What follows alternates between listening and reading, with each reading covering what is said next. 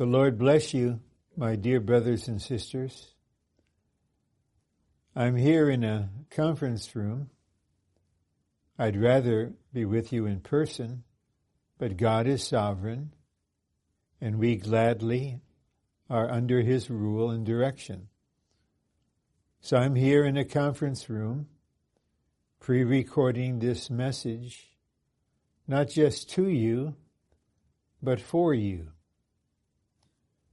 And although I can't see you, yet inwardly I have a sense that I'm with you in the Lord and through the Lord. And I would like to share these messages with you, mainly in the way of a brother having fellowship, conversation in the Spirit with you all. And as always, and as necessary, I turn to the Lord and open to the Lord concerning His leading about what should be the general subject. And I did not make a quick decision. I've been learning that. Wait on the Lord. Even if you have a feeling at first, that might not be the final leading. And so once again, our faithful God gave me a definite direction to present to you in 6 messages various aspects of what the New Testament calls the ministry of reconciliation. And because this word reconciliation is central to everything in this conference, I want to briefly describe or try to define what we mean by reconcile and reconciliation. Well, when two people have an argument, or in some way they even fight, they are, to say the least, far away from each other. There's no way they can express positive feelings or even talk to one another. So something needs to happen to deal with the cause of the enmity, of the division, so that they will have peace and be one. So to reconcile is to bring two parties together so they can be one and at peace. And this applies to God. We will see when we read some verses. And we need to be very clear, there is no need for God to be reconciled to us. God has never done anything wrong. He cannot. He is always righteous and true and faithful and accurate. But on our side, we will see something happened that actually made us enemies of God. So reconciliation is the condition between two or more parties, in our case, God and us. These two parties are now at peace. They are enjoying oneness in their relationship. In 2 Corinthians, a book on the ministry in the New Testament, we read of 3 aspects of the New Testament ministry carried out by the apostles and all of us today. We're told in 2 Corinthians 3, it is the ministry of the Spirit. The all-inclusive, life-giving Spirit is being dispensed into us. Then second, this is the ministry of righteousness.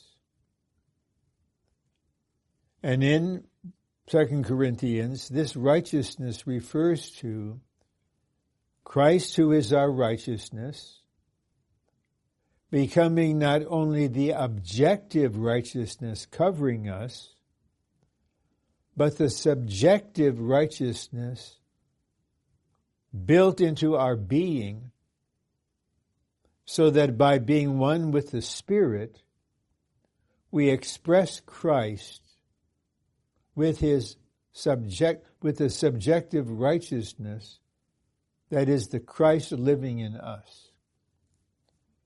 And then third, there is the ministry of reconciliation. And the 6 messages in this conference will be on this subject. And so we will take some steps gradually to show why we need reconciliation, what Christ did to bring us back to God, to reconcile us to God. Then we will see the results of this reconciliation. And then we will learn something surprising, that as believers, we are only halfway reconciled to God. There's a deeper kind of reconciliation that we all need. Even as I speak, I need this, we all need this. And we will concentrate on that later, and then show the marvelous results of that, making us one with God. And then we will see what the ministry of reconciliation is in relation to our gospel preaching today and our caring for one another today. And before I take some time to read a number of verses on reconciliation, I want to now share what has been in God's heart toward us and still is in His heart toward us. We all know God created us in His image and according to His likeness. And the image of God is Christ, we know from Colossians and 2 Corinthians. So we were created in the image of Christ to express Him. And also we know from Genesis we were created to be vessels containing God. God created us in this way because it is the desire of His heart to make the human beings He created one with Him and to make Himself one with them. This is God's heart right now as I speak. This is His heart toward us. He wants to make Himself one with us. And He wants to make us absolutely, completely one with Him. In order to make Himself one with us, God came in Christ, the Son of God, to bring God into man. Then through His death and resurrection, Christ brought man into God. So we begin with something wonderfully positive. God's heart, the desire of his heart. And I had some sense to look up into a book called The 10 Great Critical Ones for the Building Up of the Body of Christ. I just seem to remember something here. So I looked it up. I'd like to read from the outline of Message 1 and a little bit of one of the printed messages. And this speaks of God's heart's desire to make us the same as he is in life and nature, but not in the Godhead. This is still the desire of his heart, to make us the same as he is in life and nature. But this requires something else also in God's heart, and that is to make himself one with us and to make us one with him. And in this way, God, not in himself but in us, is enlarged and expanded to our being his corporate expression. And then in chapter 1, under the subtitle, One God, One Economy, there is a paragraph in which we have Brother Lee's, I think I remember right, his highest and final definition of God's eternal economy according to his heart's desire. Now I'm reading. According to his heart's desire, God made his eternal economy. Okay? And God's eternal economy is to make man the same as he is in life and nature, but not in the Godhead, and to make himself one with man, and man one with him, thus to be enlarged and expanded in his expression, that all his divine attributes may be expressed in human virtues. This is God's economy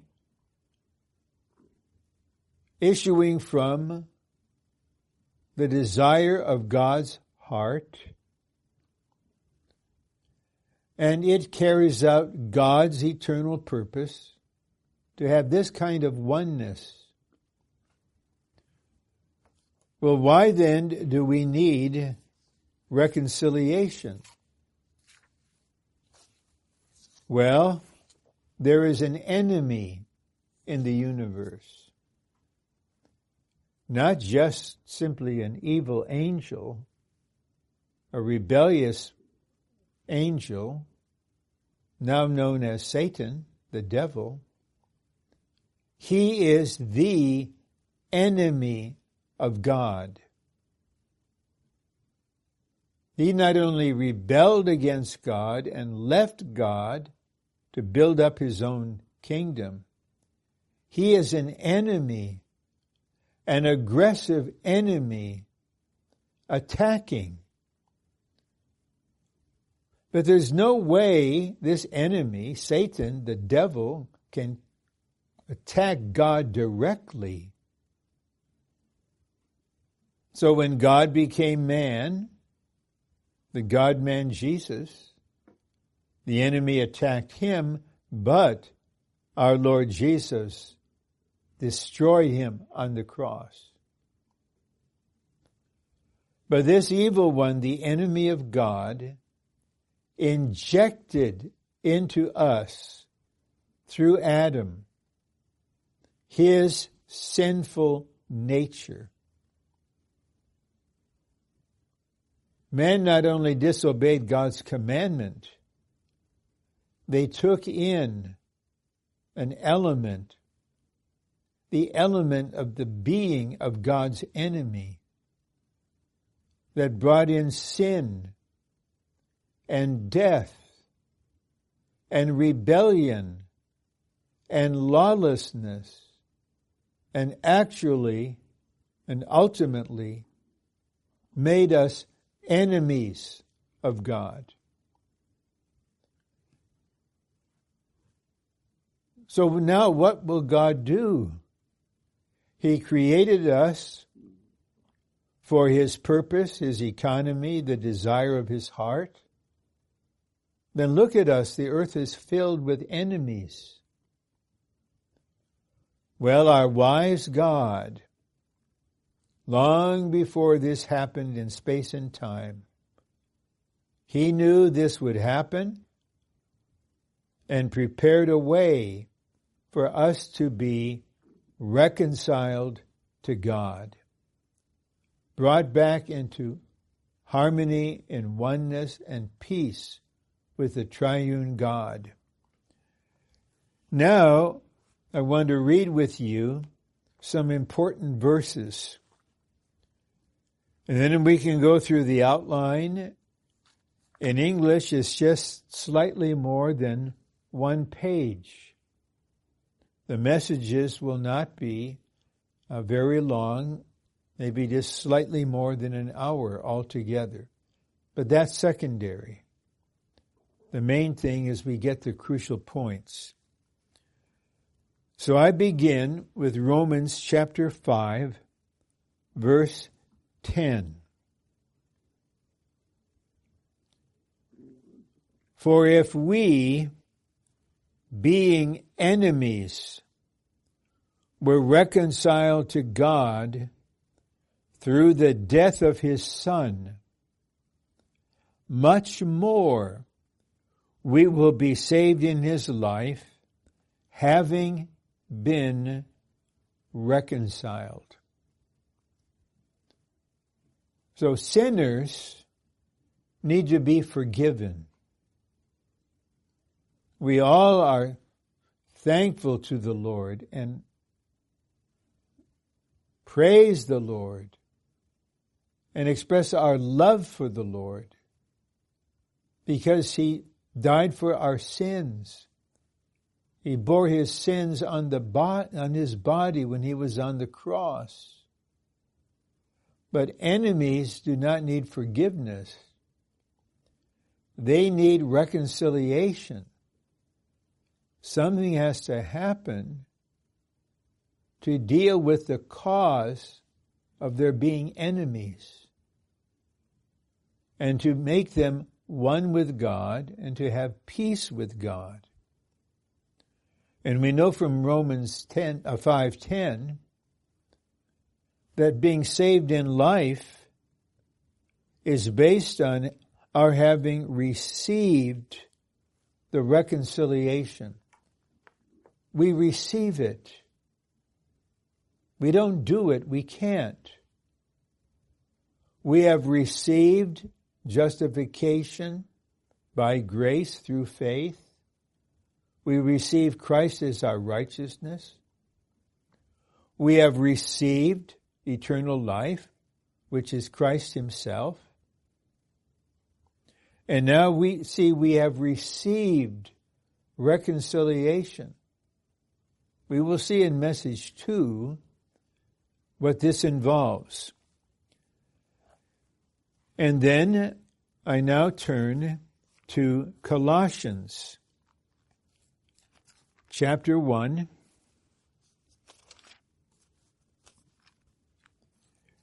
verses 20 and 22. Well, I should begin with verse 19 to give us the background. For in Him, that Him is Christ, all the fullness of God was pleased to dwell, and through Him to reconcile all things to Himself, having made peace through the blood of his cross. Through him, whether the things on this earth or the things in the heavens. Well, here we see reconciliation eventually involves all things. All things. Then in verse 22, we read this. He now has reconciled in the body, verse 21. I need to go on. 21 and 22. And you, though once alienated and enemies in your mind because of your evil works, he, Christ, now has reconciled in the body of his flesh through death to present you holy and without blemish and without reproach before him, before God. So we see that all things need to be reconciled because of the scope, the extent of the satanic rebellion. And we were once alienated. We're not only separated, it's a hostile kind of separation. And we were enemies, especially in our mind. And today, do I take a minute or two just to see some certain people on the TV news? Their minds, they're enemies in the minds. Just the anti-God mind is filling the country where I live. But we were all enemies. But Christ reconciled through his death on the cross. And we will see shortly in message 1 on the 2 steps of reconciliation that first we will be brought back to God in a kind of objective way. Everything is settled. We have peace with him. We can be in his presence. He can make himself known to us, communicate with us. But there are many things in our being still from which we need to be saved. Romans 5:10. Much more. We need to be saved so that more and more our whole being is one with God. And eventually, the Lord will present us to God holy. That's the same as God in nature.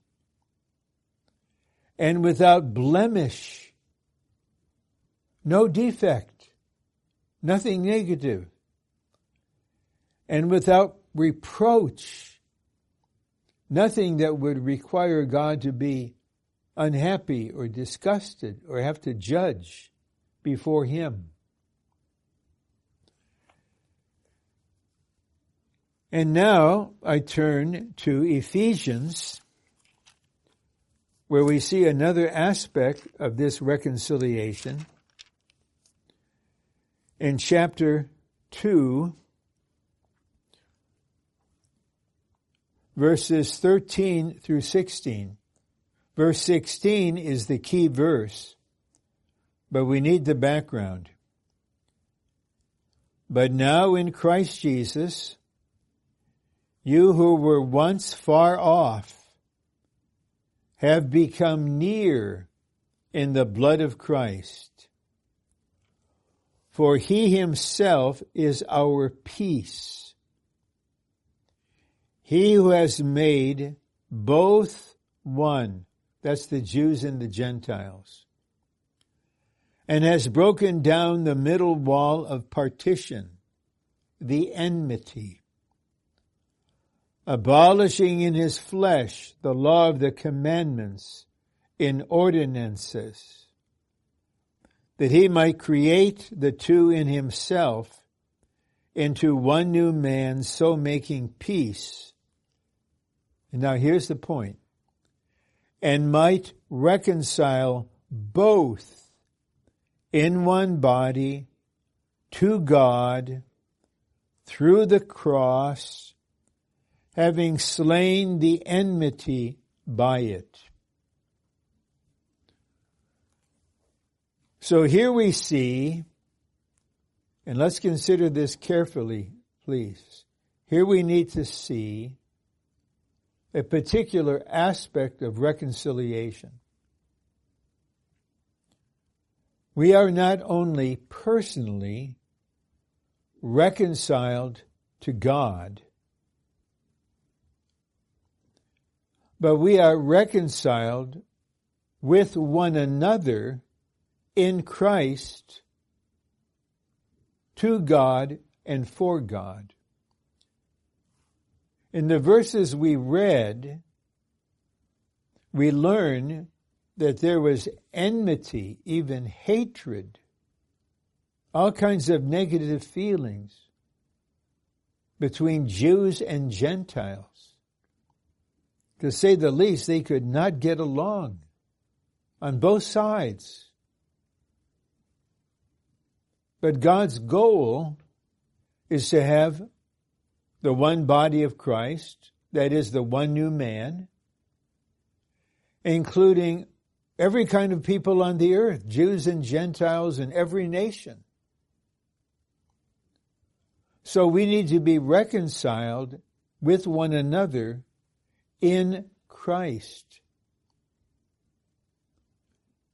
Just look at the world situation today.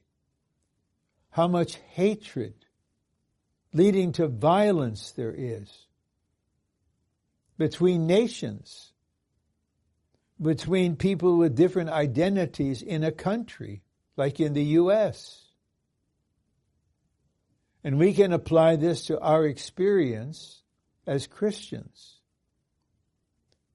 The enemy, in many ways, tried to take over the entire nation of Brazil and all of South America to build up a counterfeit of the body of Christ, a gigantic hierarchy, an organization with an authoritarian person on the top. And now the Lord, in recent years, has been recovering his recovery. And so we ourselves need to be reconciled from all the negative things that came in to cause discord among us. Because we need to be one body, one new man. To say this in a brief way, we need to be one with God through Christ and one with one another in Christ. So we are all reconciled to God and reconciled to one another in Christ, to God and for God. And then now I read the verses that are in the scripture reading and the outline, and this will lead us into the outline and message 1, the 2 steps of reconciliation.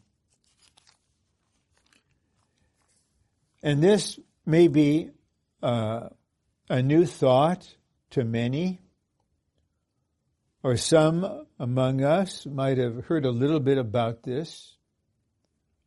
So I'll do my best by the Lord's grace and blessing to make this clear.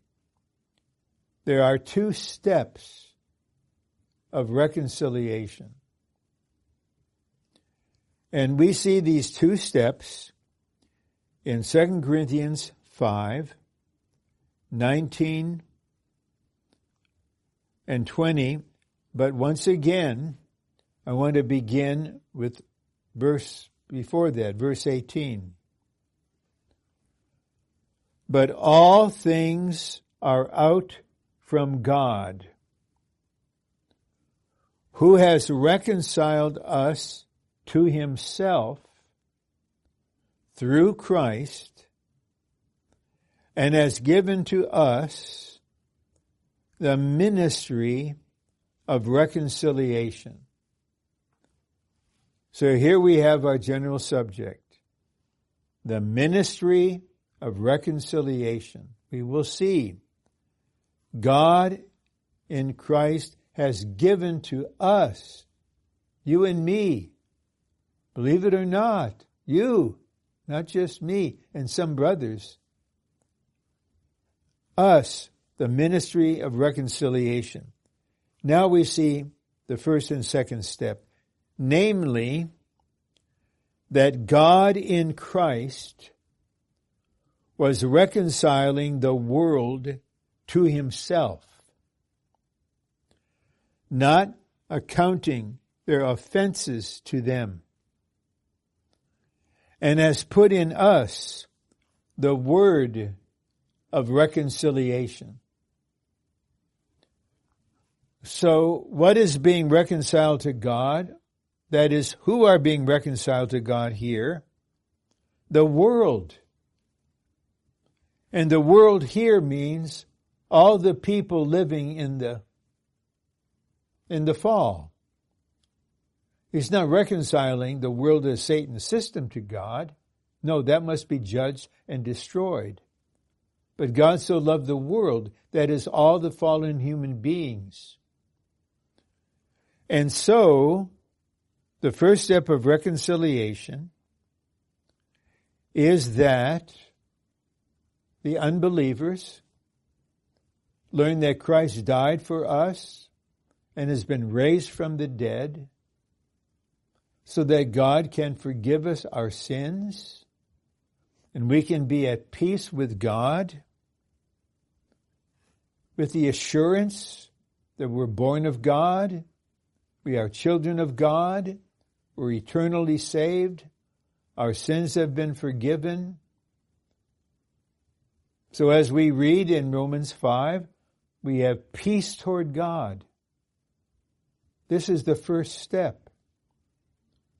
And all of us and all of you in this conference that have been saved, have been born of God, you and I, we have all been reconciled to God in the first step. But before I read verse 20, please remember something. Paul wrote 2 Corinthians to the church in Corinth. So this next verse, what Paul says, he's speaking to the believers, to the brothers and sisters, to the saints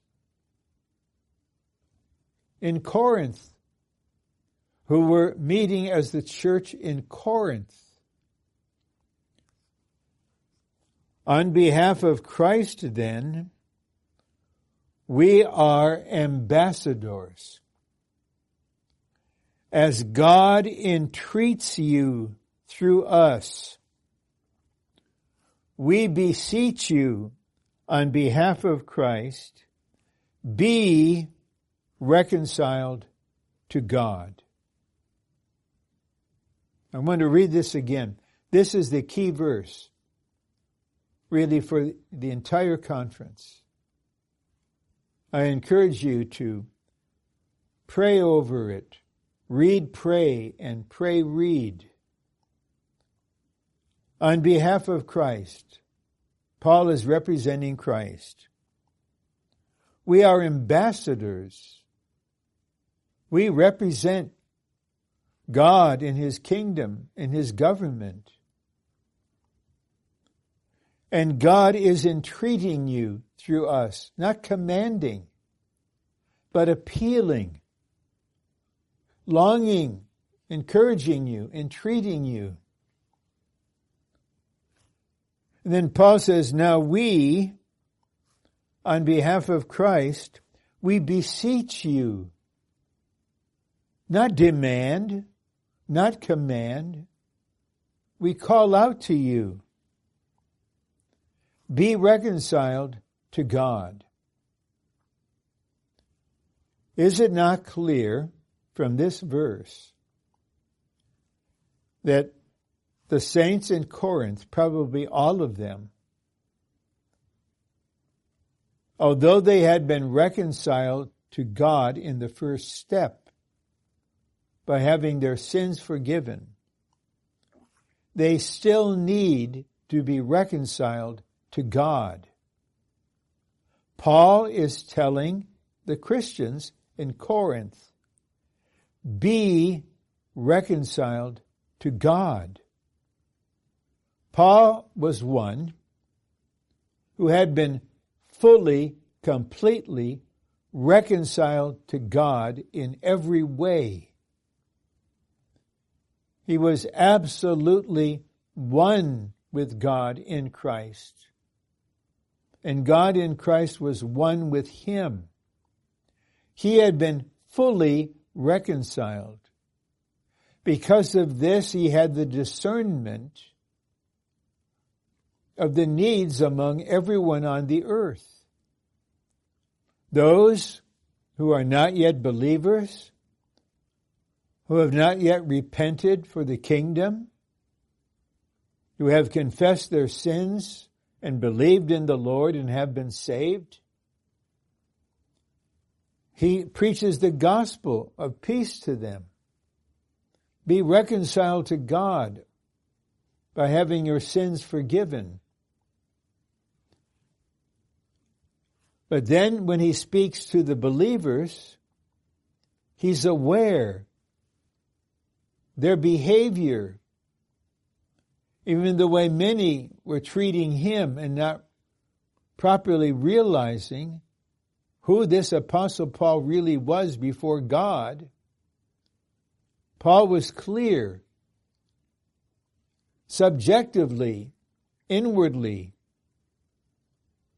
They are still enemies in certain ways. This is just a fact. Our natural life is an enemy. Our flesh is an enemy. Our self is a big enemy. And this is keeping us away from really being in the Holy of Holies, living in the Lord's presence, being built up together in complete oneness. So there's the need for all the believers to be reconciled to God in the second step.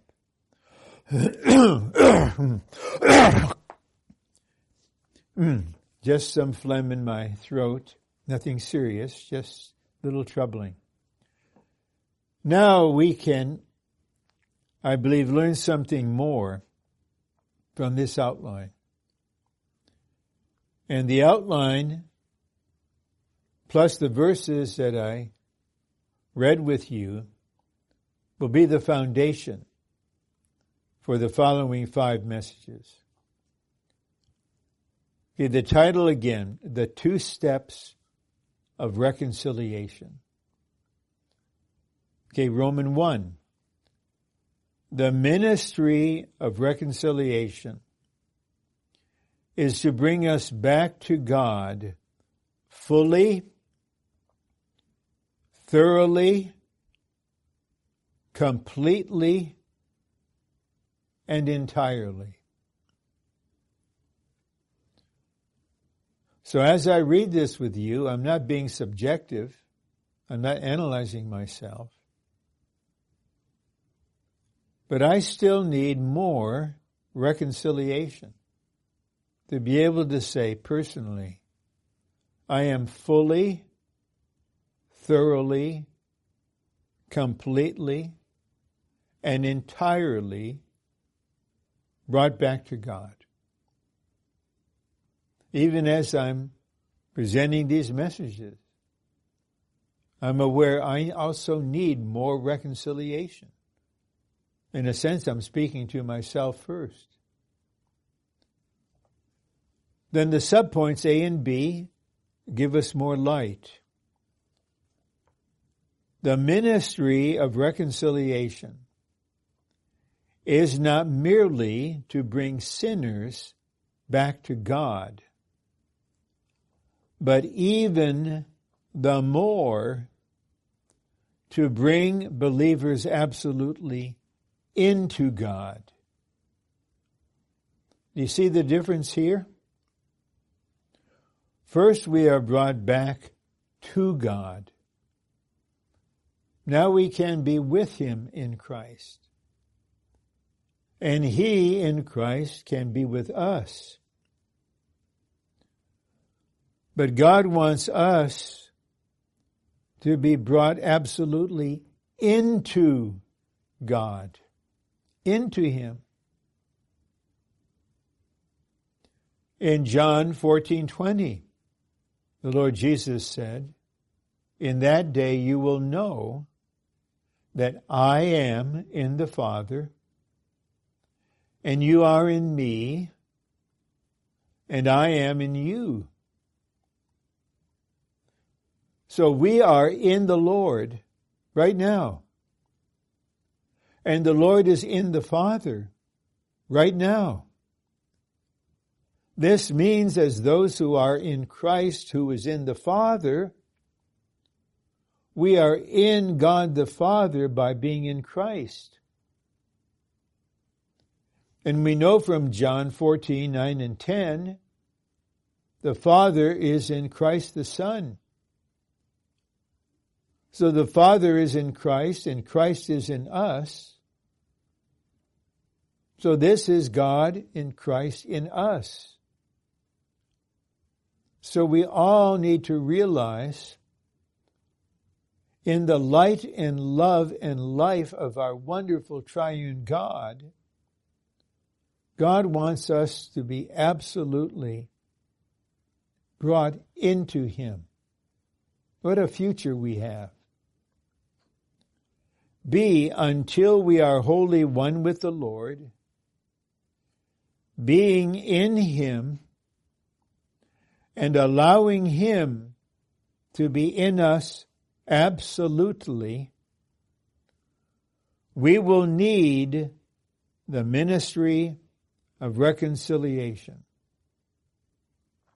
Okay, until we will reach this goal, we will.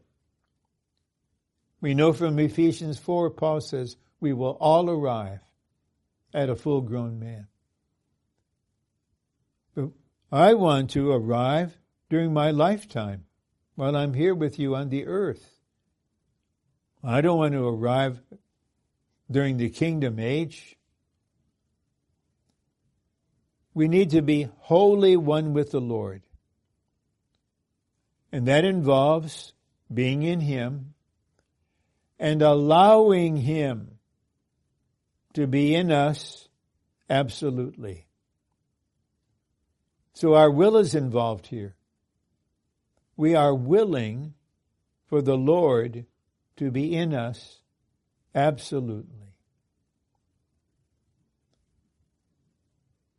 Would you, even now, inwardly, would you pray for this? To tell the Lord, Lord, I want to allow you to be in me absolutely. Please remove the things that are in the way, that hinder you. So because we are not yet wholly one with the Lord, we still need the ministry of reconciliation. And only the Spirit can convince you that you need this. I don't try to persuade anyone. We don't debate things to try to get our point across. I just declare the truth. And it's a mercy for us to recognize our need and to agree with God's way to meet our need. Romans 2, 2 steps are required for us to be fully reconciled to God. And I believe this outline is very clear in itself. I don't need to say too much. In 2 Corinthians 5:19, it is the world that is reconciled to God. But in verse 20, it is the believers who have already been reconciled to God and are to be reconciled further to God. So here we have these two verses, the world and the believers. B, the first step of reconciliation is to reconcile sinners to God from sin. And I just pause here to just ask you to consider, is there anyone you know, a member of your family, maybe even perhaps one of your children, or a neighbor, or a colleague at work, or someone you know at school, you realize they have not been reconciled to God from their sins. Then we should have a heart for them and realize, get ready for this. We can be, and even we must be, those who have the ministry of reconciliation. Surely every one of you can reconcile in Christ a sinner to God. 1, for this purpose, Christ died for our sins, that they might be forgiven by God. The righteous requirements of God had to be fulfilled. The righteous requirement was sinners must die. That is the penalty. That is the righteous judgment. But Christ died in our place, bore our sins, so that God has the ground to forgive us our sins. And this basic truth is so wonderful. When God forgives, He forgets. 2, this is the objective aspect of Christ's death. In this aspect, He bore our sins on the cross, that they might be judged by God upon Him for us. What a marvelous, wonderful Christ we have. He took all of our sins on His body and died in our place. Now God, being righteous, must forgive us our sins when we believe in Christ His Son, who died for us. So simple, so clear. Praise the Lord for this first step.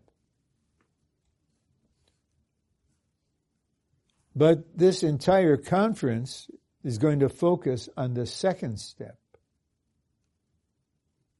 because the meetings of this conference are not basically gospel meetings for unbelievers. These are ministry meetings for the dear beloved saints in churches throughout Brazil, and maybe anywhere where Portuguese is spoken. See, the second step of reconciliation is to reconcile believers living in the natural life to God from the flesh.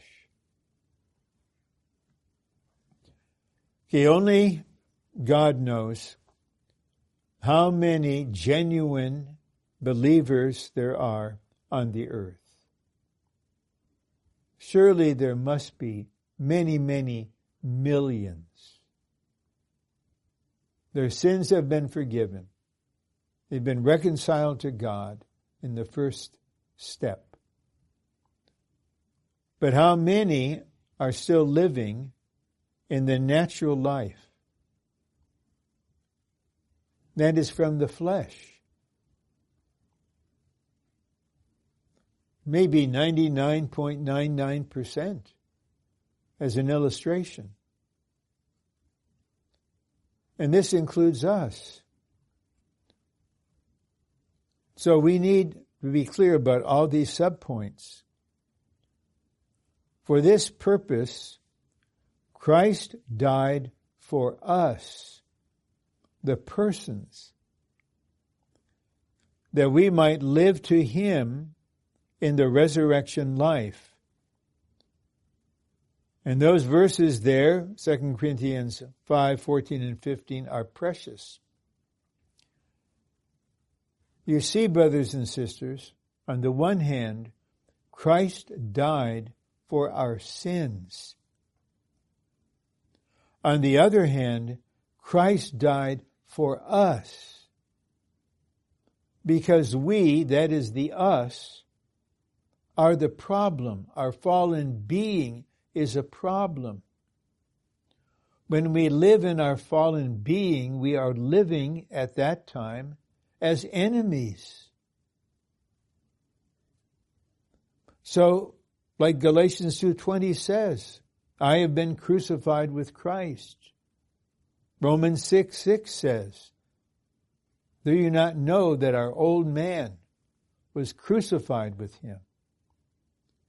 This fallen old man that does not live in oneness with God must be terminated. So we can say with Paul, it is no longer I that live. It is Christ who lives in me. And now I live in Him. I'm a new creation. I'm a new person.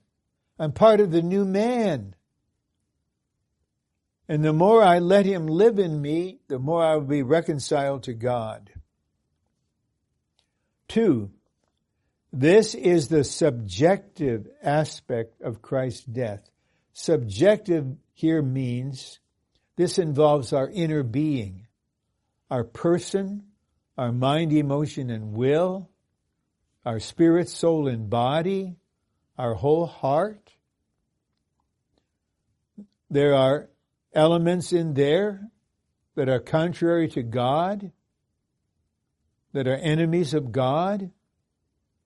They need to be terminated by the cross so that Christ may make His home in us and bring us into God.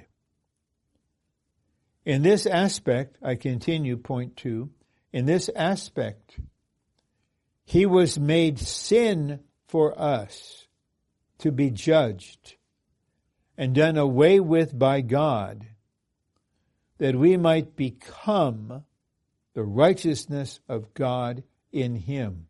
We become. This is subjective. This is our being. We are not only declared righteous in Christ before God, that's what we call justification, approved by God according to His righteousness. Now we are becoming the righteousness of God in Christ. This is the ministry of righteousness to open the way for us to experience Christ as the life-giving Spirit saturating us. And then this one who's saturating us becomes the righteousness in us and makes us righteousness, so that as we live, we express Him in His righteousness. 3, in the objective aspect of His death, Christ bore our sins. In the subjective aspect, he became sin. For, because we are still separated from God, and because we are not fully one with God, and altogether in harmony with Him, we need the second step of reconciliation. Okay, this is a key point here. I want to reread it. And I hope inwardly, you can just be saying inwardly, Amen, Lord. Yes, Lord. Because we are still separated from God. Is this not true? That in certain ways, in our mind, emotion, and will, we're separated from God in our living. And because we are not fully one with God, isn't this our situation? All of us.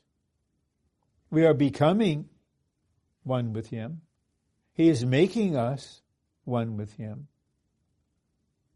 But I cannot say, I am not yet fully one with God. I believe I can say sincerely before the Lord's face, I am more one with God now than I was 5 years ago, but I'm still on the way. And we are not yet altogether in harmony with Him. Certain things we say and do and think and feel are not in harmony with Him. God thinks this way, we think that way. God feels this, we feel that. God wants to say this, but instead we say this. So we all need the ministry of reconciliation. We need the second step of reconciliation. And even now, inwardly, I just sense my spirit is praying for you and for me, but honestly, for you especially. We're not talking theory here. I'm not just giving you theology and doctrine here. I'm burdened for you out of love, for the Lord to make Himself one with you more this year. Make you more one with Him this year, day by day. But on our part, we need to sense the need. Often I've learned in caring for people in coordination with those that are doctors and others, I have learned one of the most difficult matters is when someone will not admit they have a need. Oh, no. I don't have that. I don't need that. Everything is fine. But we know everything is not fine. So they're not willing to be helped because they don't believe they need help. It is a mercy, even a blessing, my dear brothers and sisters, to be enlightened by God concerning our need.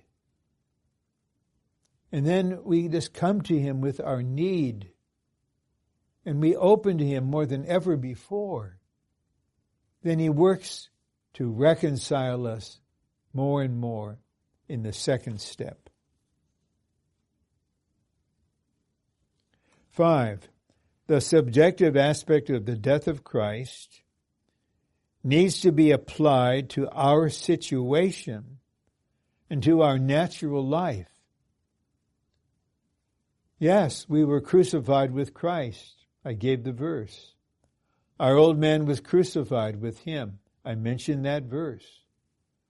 But now the eternal Spirit, through whom Christ offered Himself to God, must apply the death of Christ to our situation and to our natural life. Lord, we open to you. Apply your death on the cross, the death on the cross, to our situation. Lord, I say, yes, apply this to my natural life. In order that we may be reconciled to God in full, the Father exposes our natural life and unveils our real situation to us. In married life, according to Ephesians 5, a life in love and light, we can be fully open to just one other person, our spouse. And oh, how the wise Father exposes our natural life and our real situation to us. Are you willing for this, for the Father to do this? The Father's motive in doing this is love for you. He wants His children to mature. He wants all of His children to be fully one with Him and even in Him, in His Son. Please let the Father do this. It's the enemy who fears this. He fears being exposed. And he fears having our real situation unveiled to us. One in parentheses, as a result, we condemn our natural being and apply the cross subjectively. And this application of the death of Christ crucifies our natural life.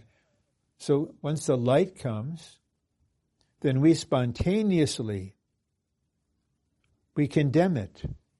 Lord, that is the flesh. That's myself. That's my natural life, my natural constitution. I agree with you. I condemn that. I hate that. I judge that. I don't want to live in that realm. Lord, come in. Make your home in me. 2 in parentheses, as our natural man is crossed out, we experience the second step of reconciliation. Okay, what is needed? Of course, this is universal. But now I'm addressing the continent of South America. Every Christian, a genuine believer in South America, needs to experience the second step of reconciliation. Very, very few of these dear believers know this truth. But in the Lord's recovery, we are blessed with such a ministry and the full unveiling of the truth in the Word. And so, we realize this. We can tell the Lord, we can agree with the Lord, my natural man needs to be crossed out. Then we are reconciled more. In this way, the veil of our natural man is rent so that we may live in God's presence. We'll come back to this.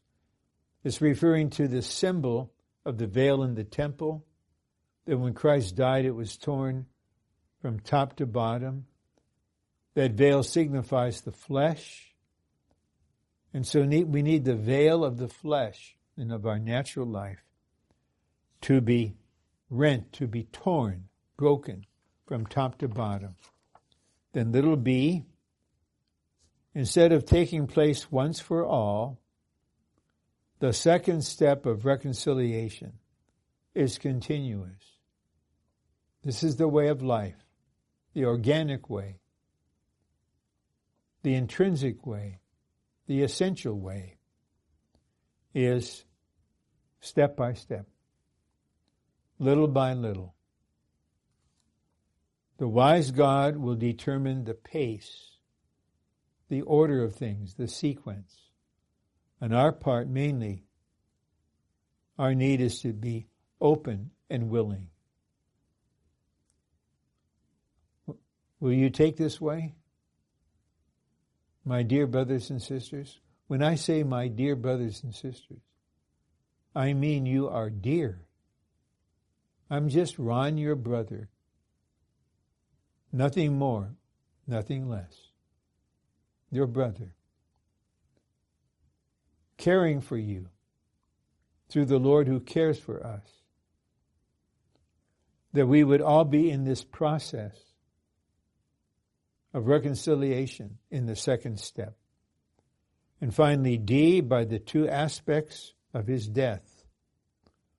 Christ fully reconciles God's chosen people to God. Fully reconciled.